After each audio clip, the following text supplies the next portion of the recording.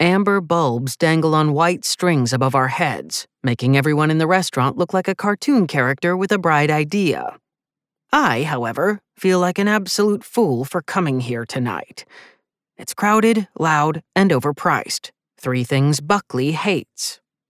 Buckley, my long-term boyfriend and college sweetheart, sits across from me looking pensive in a brand new shirt, a crisp oak color that's too snug around the collar. I bought it for him this afternoon as a surprise from the athleisure boutique I work at. I always forget Buckley's neck size. Shoe size, 10.5. Pant size, 30 by 32. Dick size, a gentleman never tells. But somehow, I always screw up his neck size. It's wider than the rest of his parts. No, I'm not talking about that part, which has plenty of girth, thank you very much. I, Holden James, never said I was a gentleman.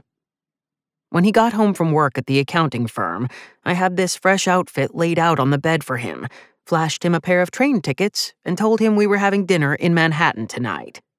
If Buckley had it his way, we'd never leave our town. It has a Whole Foods. We're within driving distance of 2 IKEAs, both of which we can only shop at because he brings home the bacon. And by bacon, I do mean the organic smoked turkey bacon I attempt to fry on Sunday mornings while he sleeps. Unimaginably, I always set off the smoke detectors, and he wakes up to open all the windows, reasonably grumpy. But tonight, he didn't protest the trek into the city because I told him it was my treat. Though this treat turned out to be more of a trick. Gwendolyn, my boss and the woman who owns the boutique I work at, recommended this place.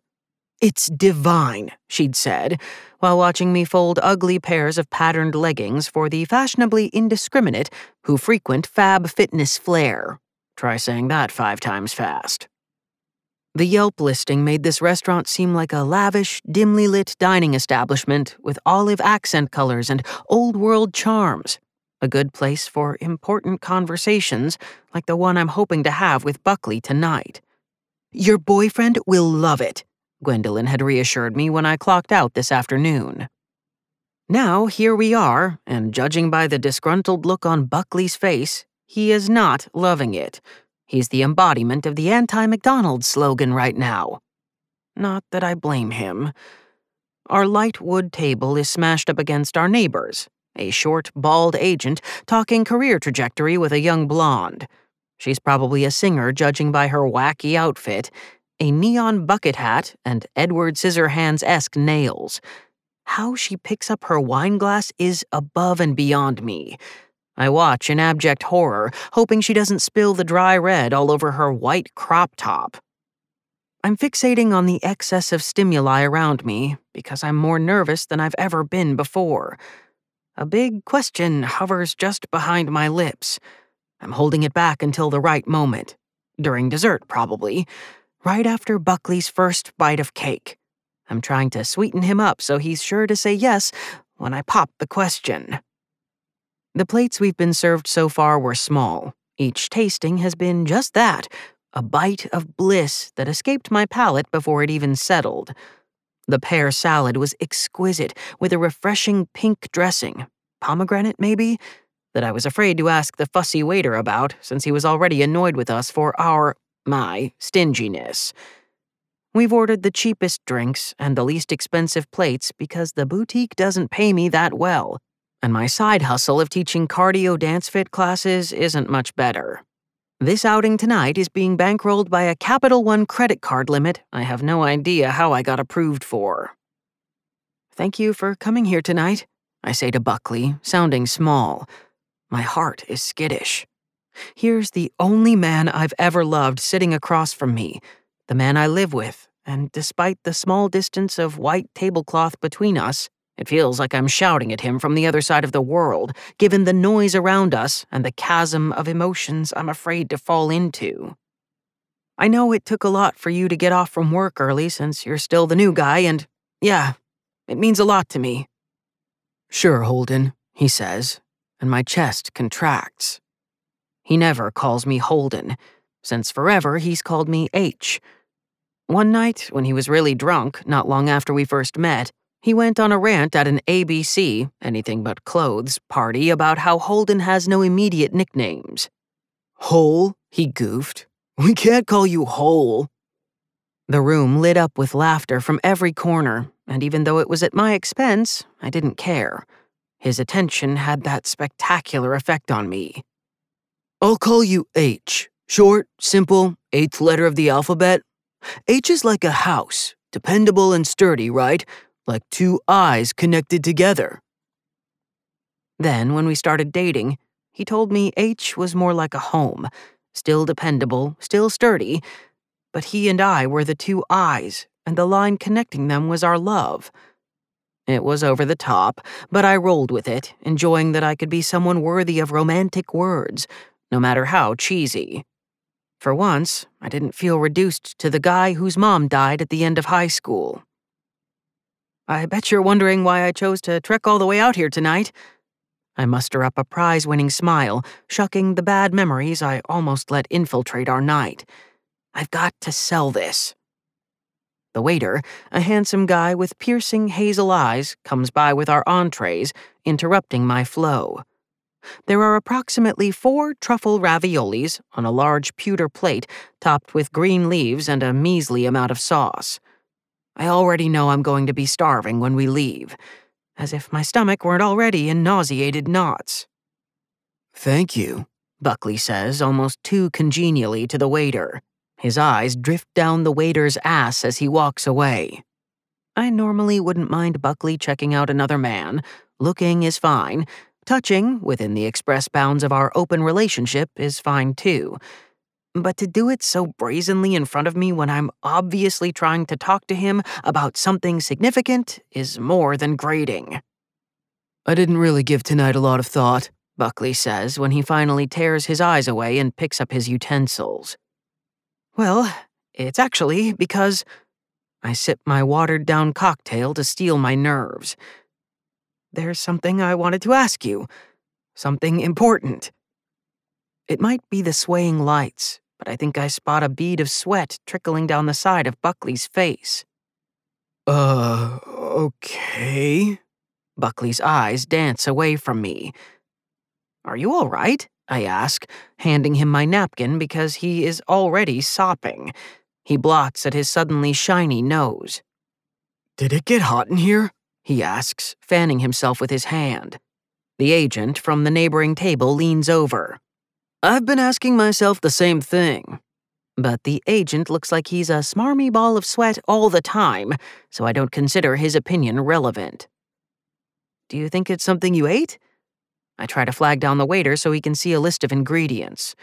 Buckley doesn't have any known food allergies, but, of course, tonight of all nights, he might as well go into anaphylaxis. I bring the bad luck with me wherever I go, it seems. "No," he glugs back his water. "No, I'm fine." The water dribbles down his chin and onto his lap. My worry mounts. I haven't seen him this nervous since the day he asked me out. We were at an amusement park. We'd just stepped off a roller coaster, and the exhilaration of the ride mixed with the worry about my answer caused him to faint. In the nurse's station, mostly filled with children who ate too much cotton candy and retched on the tilt-a-whirl, he grabbed my hand like a patient on their deathbed and asked, "Will you go out with me?" He was so pale and clammy, yet still so sweetly beautiful. I sighed and said, "Of course, you didn't need to do all this to guilt me into it.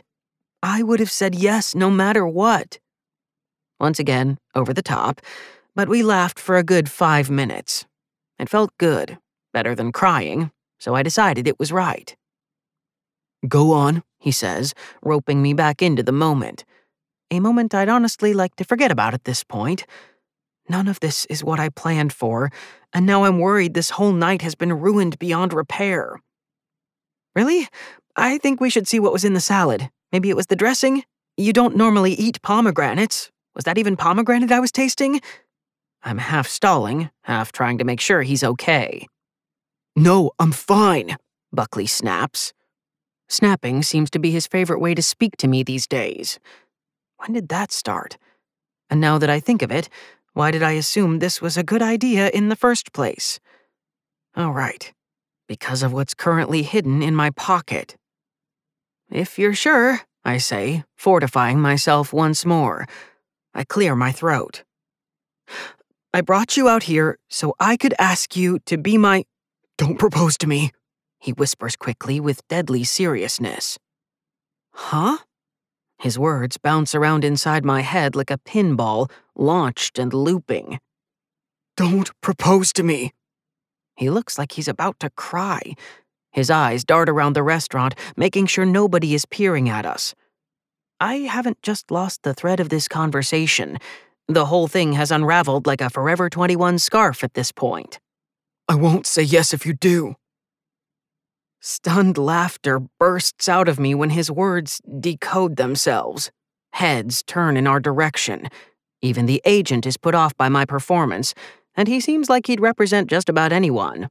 I don't mean to make a show of myself, but this is too rich. When I calm down enough to speak, I say, I wasn't going to propose to you. You weren't? He asks. He appears almost embarrassed, for his assumption or by me. I can't tell. Then what was all that about?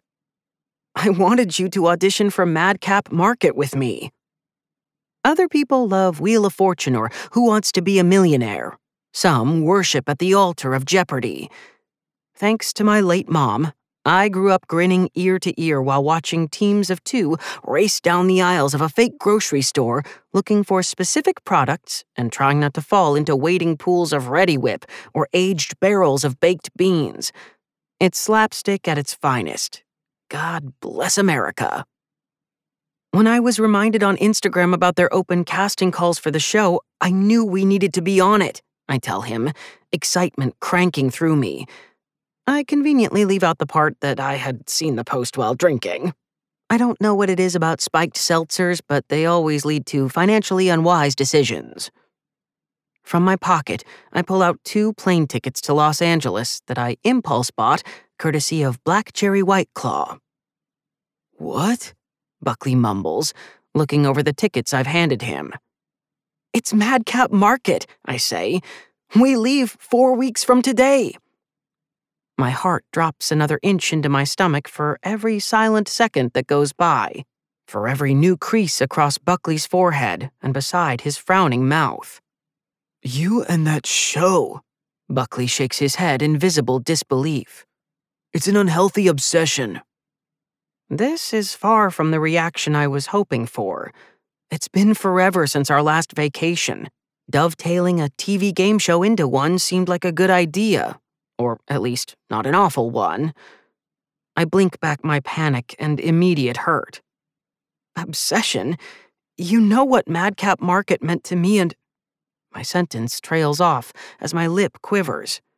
I can't spit out my mom, no matter how hard I try. It's been 6 years, Holden, he says, as if grief, like the Greek yogurt he buys in bulk from Whole Foods, has an expiration date. My center of gravity is out of sorts when I ask, what is that supposed to mean? You got to move on already, Holden. It's not healthy, he says, completely lacking sympathy and maybe showing me his true colors. I didn't expect them to be so bleak and off-putting. And frankly, neither is that show. It's everything that's wrong with American TV. My sadness mutates into anger, because anger is far easier to express and less quicksandy.